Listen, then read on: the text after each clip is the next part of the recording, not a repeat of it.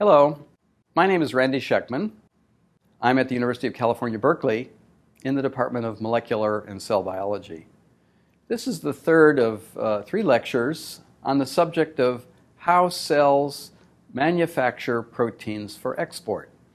In the first lecture, I described the history of membrane cell biology, what we know about biological membranes, how they encapsulate proteins, and how these proteins are transferred between organelles inside of a eukaryotic cell.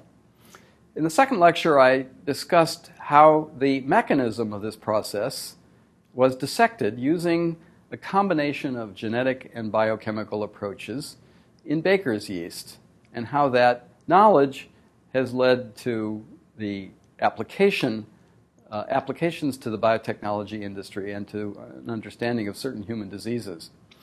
In my third lecture, I'm going to take a departure and describe a rather newer set of observations in a subject that is, I think, has very exciting possibilities, and that is how cells manufacture vesicles that are exported outside of the cell, and how these vesicles capture small RNA molecules. These extracellular vesicles have been called exosomes, and there is some evidence that the exosomes may mediate the transfer of information between cells, for instance, in the human body or in metazoans, that may influence development or may be subverted in disease states, for instance, in the progression of cancer, metastatic cancer.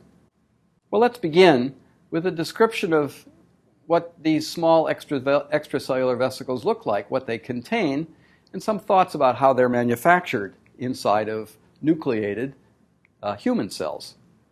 Well, here's a cartoon of a vesicle. This is just like any vesicle of the sort that I've described before. It's a bilayer, around 80 or 90 nanometers in diameter. It has, in this instance, some membrane proteins. I'll tell you about a few of them, some of which are integral, that span the membrane several times. There are small proteins and other small molecules in the luminal interior of the vesicle. But what distinguishes these vesicles from those that are found inside of cells and that are responsible for secretion is the presence of small RNAs. You'll see some examples of this over the next few minutes. MicroRNAs that are believed to be involved in control of gene expression, or even transfer RNAs or other unusual RNAs are housed sometimes in high chemical concentration in the interior of these vesicles. And these vesicles, as you'll see in a moment, can be expelled outside of cells where the vesicle may be targeted to a distal tissue and taken up by fusion at the cell surface or by internalization, by endocytosis. Well, one idea about how these things are made inside of nucleated cells is shown in this cartoon. This pathway depicted here is a pathway that is used when cells internalize receptors and deliver them eventually for destruction by proteolysis in an organelle called the lysosome. The process often begins when a cell surface receptor is taken up into a membrane called an endosome. Often these cell surface receptors have a chemical tag, a small peptide called ubiquitin, and this tag protein marks a membrane protein for destruction. It is captured into a membrane that pinches into the interior of the endosome, an invagination into the interior of the endosome that results in a small intraluminal vesicle. This process can continue for some time to build up an endosomal structure that has many vesicles, and this structure was known for decades and called the multivesicular body. In more recent years, it's known that this multivesicular body targets and delivers these intraluminal vesicles to the lysosome, where the content of these vesicles may be degraded into amino acids and sugars, pumped back into the cytoplasm of the cell to be reused in biosynthetic processes. Now, it's been realized only for the last 15 or 20 years that sometimes, and by means that are not entirely clear, these multivesicular bodies may actually travel to the cell surface and fuse where the intraluminal vesicles now are expelled to the outside of the cell as a bolus of vesicles, often called exosomes or extracellular vesicles. And as such, these vesicles may then be targeted to distant tissues in the body, and the molecules that are contained within them may then be internalized by a target cell to change gene expression or change signaling by that cell. Alternatively, this export of vesicles may be another way that the cell has simply of disposing of these vesicles, not for some positive function, but just to get rid of them. Those two alternatives remain viable. Now, I became interested in this several years ago when a wonderful graduate student joined my lab by the name of Matt Shurtleff, and I'm going to tell you about his work that we recently published just this year in the journal eLife. Now, many investigators who've studied this problem of how exosomes are made and how they acquire their content have relied on a crude method for their isolation, basically taking human cultured cells, often tumor cells, growing them in cell culture, removing the intact cells by low-speed sedimentation, taking the conditioned medium, and centrifuging at high speed to form a mixed vesicle collection of membranes. And Matt and I felt that this purification scheme was crude and decided to try to devise a more thorough means of purification of a discrete exosome species produced by a cell line that we were growing in the lab, human embryonic kidney 293 cells, a convenient cell whose genes we can control, and which was a convenient source of material. So I'll just summarize a three-step procedure that Matt devised for the isolation of exosomes secreted by these cells based on their content of a membrane protein called CD63, a four-spanning integral membrane protein that is often found in cruder preparations of exosomes that have been published. Here's Matt's procedure. We start with a conditioned medium from HEC293 cells. The medium is centrifuged at low speed to remove large organelles and debris. Small vesicles are concentrated to form either a pellet or sedimented onto a dense shelf. These small vesicles are then suspended in a high concentration of sucrose, 60% sucrose, overlaid with two lower concentrations of 40 and 20%. And then the sample is centrifuged at high speed, where membranes, being buoyant, float up. We found that CD63, detected by SDS Page and Immunoblot, sediments to a position between the shelves of 20 and 40% sucrose. Further, Matt found that vesicles at this fraction could be fractionated, enriched, by binding the membranes to large beads onto which an antibody against the CD63 protein has been fixed chemically, so that this now affords an immunoselective purification of CD63 containing vesicles. We know these vesicles also have RNA. We can detect chemical levels of RNA associated with CD63 vesicles, and we can show that this fractionation scheme results in approximately five-fold purification over the course of the several steps. Now, using this enriched material, Matt then did a thorough deep sequence microRNA sequencing reaction and evaluated some 600 different microRNA species that are found in HEC293 cells or in the exosomes that arise from those cells. And a Venn diagram of that distribution is shown in the next slide. Most of the RNAs, most of the microRNAs, are found either entirely inside 293 cells or both in exosomes and in the cells. Some 90% of the RNAs are not enriched in the extracellular vesicles. On the other hand, about 10% of the RNAs that Matt found are actually enriched in these vesicles, thus they are somehow sorted during their biosynthesis.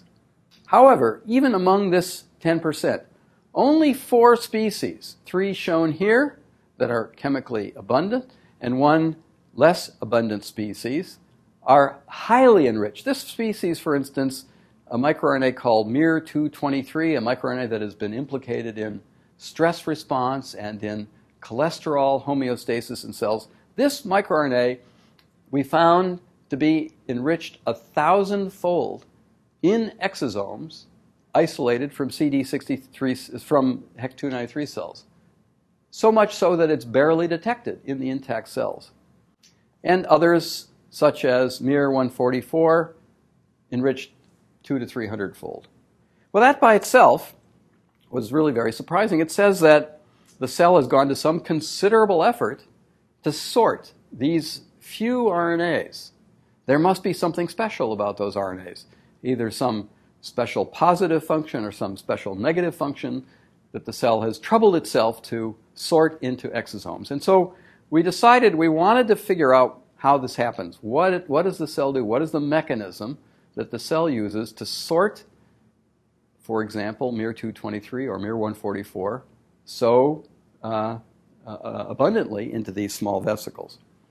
Well, let's have a look first at some simple characteristics of the vesicles that we purified. And the first is we can look to see, in fact, how highly enriched these two microRNAs are by examining their enrichment during the course of the fractionation that Matt devised. And you see on the left a progressive increase in the relative content of miR223 enriched at each step in the fractionation scheme that I described. Further, the same is true of the enrichment of miR144, progressively during the fractionation, ultimately obviously contained within vesicles marked by their content of CD63.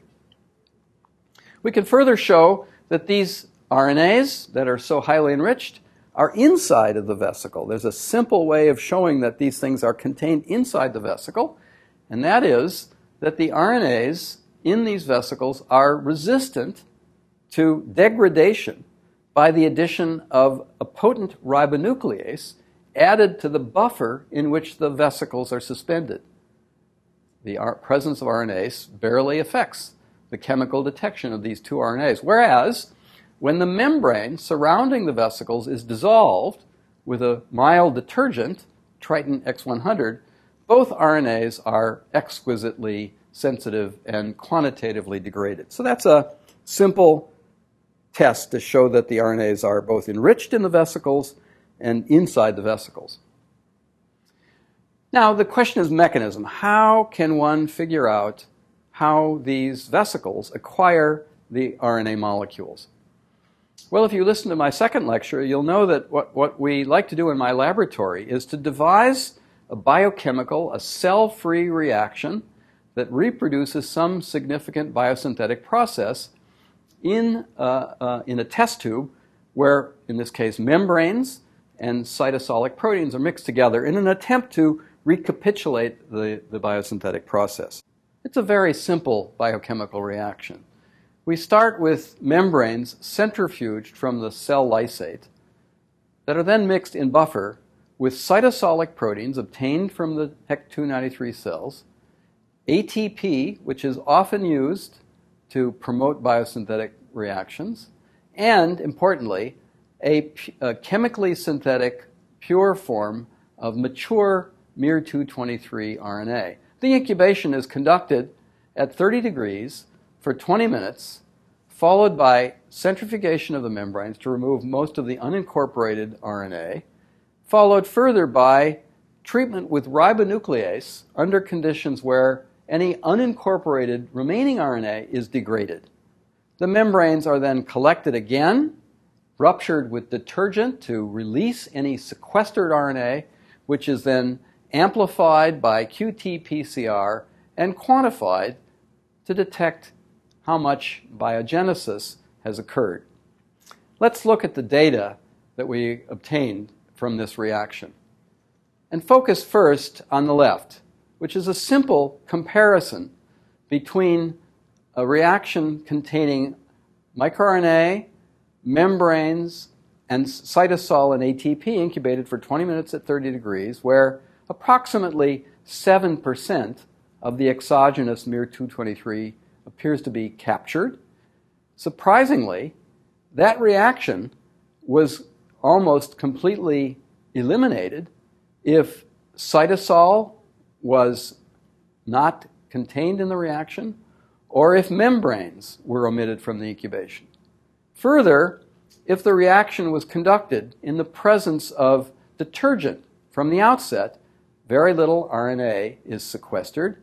And finally, for another control, if the intact sample, in the absence of detergent, is held at 4 degrees, basically on ice, very little RNA is segregated. So these really very crude but powerful controls show that this sequestering requires membranes, requires cytosol, requires intact membranes, and requires incubation at a roughly physiologic temperature. Now, these biosynthetic reactions very often require ATP, hydrolyzable ATP, and that was true in this as well. As you'll see in the experiment on the right, if the reaction is conducted without extra ATP, the signal is reduced about twofold. If the incubation is conducted in the presence of an enzyme that degrades ATP, likewise the signal is reduced. Or if the incubation is conducted in the presence of an analog of ATP that cannot be hydrolyzed, likewise reduced. Though in all cases these controls are not as low as a sample simply held on ice. So, in summary then, this reaction suggested that the biosynthetic event required cytosol, required intact membranes, required ATP, and required incubation at a physiologic temperature. Now the critical question is, can we show that the RNA uptake into vesicles formed in the test tube is sequence specific? Does it depend upon some sorting event that distinguishes an exosomal RNA such as miR223 from a purely cytoplasmic microRNA? So this is a simple experiment. Matt examined in two incubations the uptake of miR223 with the uptake of a purely cytoplasmic microRNA, one found only in the intact 293 cells, an RNA called miR190. And the data for that is shown here. Again, now Matt sees, in this case, closer to 8% uptake of miR223 in an incubation at 30 degrees. Very little, maybe 1 to 2% in a control incubation held on ice. A cytoplasmic RNA examined in the same reaction is barely taken up into a detergent-sensitive ribonuclease-resistant fraction of membranes, only slightly more than is taken up in an incubation held on ice. So the difference between this data and this data suggested to us that we had reproduced in the test tube an RNA sorting event reflecting something about the normal pathway that cells used. Well, encouraged by this, we then asked the next obvious question for us, which was, if there is some RNA selectivity, then surely some RNA binding protein might be involved in the sorting of miR223 RNA. And for this, Matt used the same experiment that I've described, only introducing a hook on miR223 that would allow him to fish out miR223 after the reaction to see if anything came along into the exosomal vesicle along with the RNA. Here is the result. Here is the outline of that experiment. It's the same experiment that you've just seen. In this case, we used a biotinylated form where biotin is attached to the 3' hydroxyl of miR223 to produce a form of the RNA that has a hook that would allow us to fish out any proteins that adhere to the RNA in the course of this cell-free incubation. The incubation is conducted, the membranes are centrifuged, they're treated with ribonuclease, they're then dissolved in detergent, and then the proteins that bound to the RNA are captured with the biotin RNA absorbed on beads that contain a protein called streptavidin that binds very tightly to biotin groups. The proteins that adhere to the beads are then eluted by treating the beads with a high concentration of salt buffer.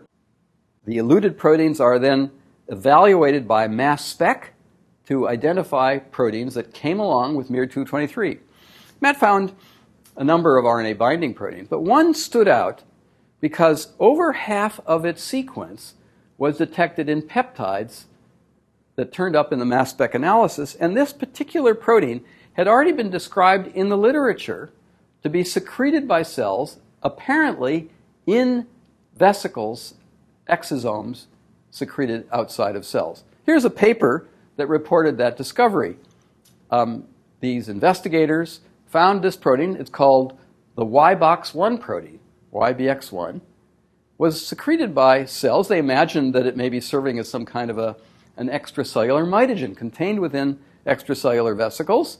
And importantly for us, they showed in this paper that the YBX1 protein in the medium from these cells was insensitive to a proteolytic enzyme, trypsin, unless the sample was suspended in detergent, just what you would expect if the YBX1 protein were contained within a detergent-sensitive vesicle.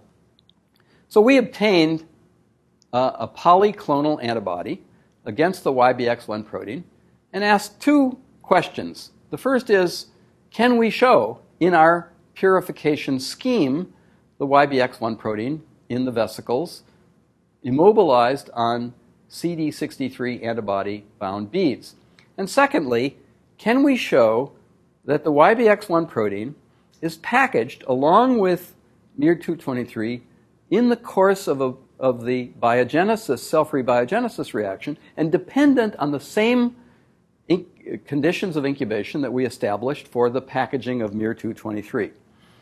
These data are shown in the next slide. Let's focus first on the left.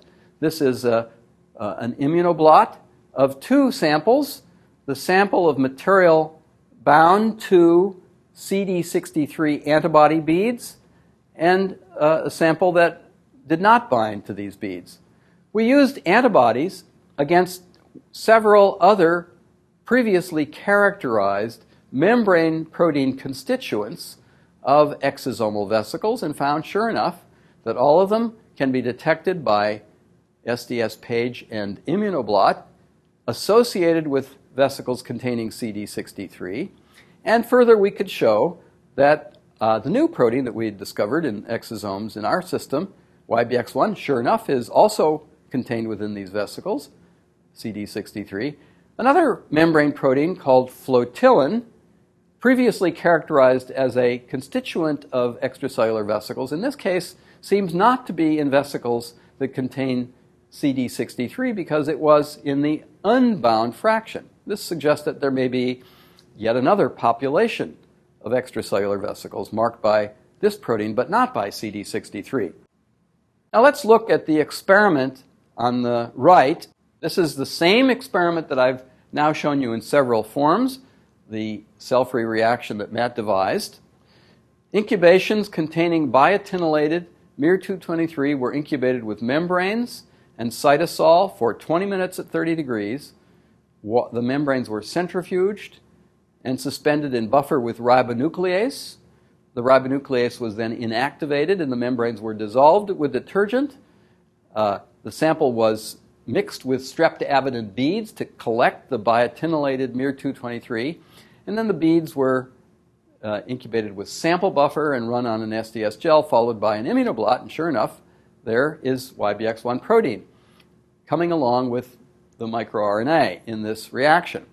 Importantly, when the incubation was conducted without cytosol or without membranes for 20 minutes at 30 degrees, the same processing revealed no YBX1 protein carried along for the ride.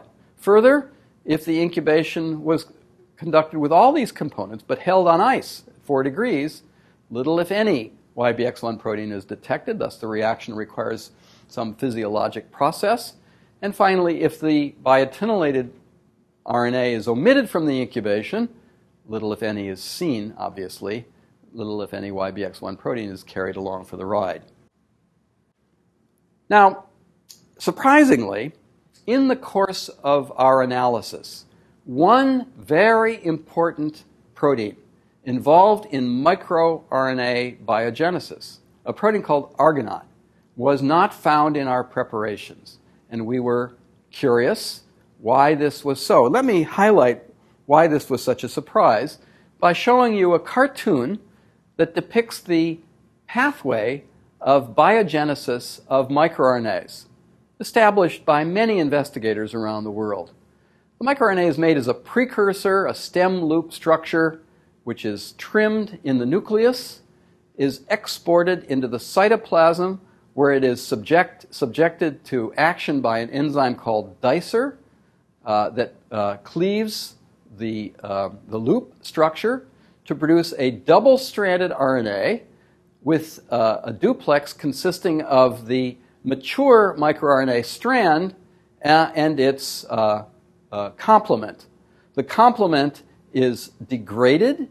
The mature microRNA strand is then captured in a complex by a set of components called the RISC complex, including this protein, argonate, which binds very tightly to the mature RNA and is presented as a complex for control of messenger RNA translation in the form of RNA stability. And most previous investigations have emphasized that this argonate protein is an essential component of microRNAs, at least in its role in RNA, the role of microRNA in control of gene expression. So the fact that we didn't find it was in exosome, in our preparation, was troubling. So we went back and looked very carefully to see whether we could, in fact, see argonate in the exosomal vesicles, and our conclusion is it is simply not there. One piece of evidence is shown here. If one examines the crude initial high-speed pellet fraction of exosomes sedimented from conditioned medium from HEC293 cells, one sees the typical membrane constituents of exosomes, and one also sees the argonate protein there seemingly abundant. In fact, there are publications in the literature that claim that argonate is contained within exosomes, but unfortunately those publications are based on the evaluation of this crude high-speed pellet fraction. If this pellet fraction is fractionated just one step more by sedimentation on a buoyant density gradient, the argonate completely disappears. There is no detectable argonate, and in other experiments we've confirmed it simply isn't there, whereas the YBX1 protein is, as are the membrane proteins that characterize an exosomal vesicle. So this is a surprise and must yet be explained. Now, in the last experiments, I want to delve into what role the YBX1 protein may play in this process. What I've said thus far is that it's there, it's in the vesicles, it's bound to miR223, it is delivered into vesicles along with miR223. But what we really want to know is the YBX1 protein actually required for the sorting of miR223 and of other microRNAs? And for this, we turn to the creation of a null allele, a homozygous null allele of the YBX1 locus, using the now classic technique of CRISPR-Cas9 knockout. We created both heterozygous and homozygous null alleles of YBX1.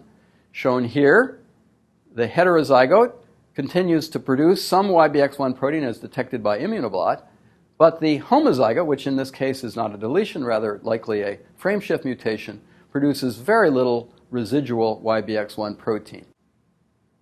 The 293 cells missing the YBX1 gene grow, at least as far as we can tell, perfectly normally in the laboratory. So there's no overt essential function for YBX1 in normal growth processes. However, we can ask, importantly, is the YBX1 protein required for the production of exosomes? And more specifically, is it required for the sorting of microRNAs into exosomes produced by either wild type or YBX1 mutant cells. So I'll show you two remaining experiments that address this question. This is an experiment that seeks to measure two aspects of exosome biogenesis using our cell-free reaction. The top reaction is another assay that measures simply the production of exosomes as detected by the formation of exosomes that enclose a soluble enzyme in the cell-free reaction. And we found that cytosol obtained from the YBX1 mutant cell was perfectly active in making exosomes in our cell-free system compared to cytosol obtained from a wild-type cell. No defect in exosome manufacture in the cell-free system. In contrast, if we use the microRNA packaging reaction that I described, cytosol obtained from the YBX1 null is dramatically deficient in sorting miR223 into vesicles formed in vitro, whereas cytosol from control wild-type cells is perfectly active, in this case packaging about 10% of the miR223. Another control was to take the YBX1 null cell and reintroduce a fresh full-length copy of the YBX1 gene, and then to produce cytosol from that cell. And that cytosol is restored to near, but not full, activity in sorting miR223 into vesicles formed in the test tube. Now, another experiment was to evaluate intact cells for their production of exosomes. We compared wild-type cells with YBX1 homozygous null and measured particles in the growth medium using a particle tracking device and found that the number of particles produced by YBX1 null cells is essentially the same as wild-type cells. Further, we evaluated the secretion of miR223 and another microRNA, miR144, in the normal and YBX1 null cells, and then compared that to the cytoplasmic accumulation of those two RNAs in cells missing the YBX1 protein. And that data are shown here. If we just look at the medium fraction, the conditioned medium, we find that both miR223 and miR144 are relatively depleted from the medium when the cells are missing the YBX1 protein. Whereas the cytoplasmic RNA, miR190, is not changed at all. It's still present in the cytoplasm in YBX1 null cells. If we look at the cells that sediment, that are missing YBX1, we find that both miR223 and miR144 now accumulate in the cell at the expense of being secreted in exosomes. So both of these RNAs are dependent on the YBX1 protein for their packaging into exosomes based on the cell-free reaction and on the intact cell assay. Now, the last data I'm simply going to evaluate the major RNA species that are found in exosomes that are produced from wild-type cells compared to the YBX1 cells. I want to share with you one more recent unpublished observation conducted in collaboration with an RNA expert at the University of Texas by the name of Alan Lambowitz. Alan has devised techniques for the detection of small RNAs, even those that have extensive secondary structure. And so Matt, in collaboration with the Lambowitz lab, had a look at the major chemically abundant RNA species found in normal exosomes produced by 293s and cells, and those produced by the YBX1 null cells. So let's have a look. In the first instance, the most abundant RNA species that the Lambowitz lab detects in our purified fraction are intact, full-length transfer RNA molecules. And surprisingly, these transfer RNA this abundant species is quite dependent on the YBX1 protein, about a 5-fold reduction seen in exosomes produced by YBX1 null for this RNA species. There are two other more unusual RNAs that are fairly abundant in these exosomes, the so-called yRNAs and vault RNAs, and interestingly, at least the vault RNAs are similarly highly dependent on the YBX1 protein for their capture into exosomes. Well, let me summarize then. We are at a point where there are many questions that remain.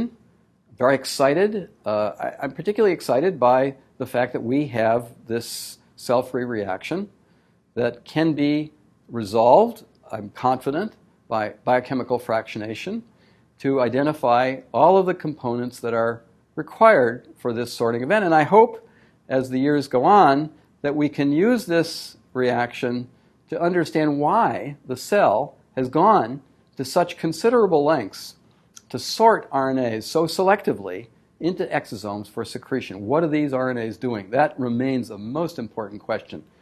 Well, let me then summarize our, in this case, relative state of ignorance, but what prospects we have for discovery. We believe that the sorting of microRNAs into exosomes begins in the cytoplasm with the interaction between proteins such as YBX1 and microRNAs such as miR223 to form a complex. We have some evidence for sequence selectivity.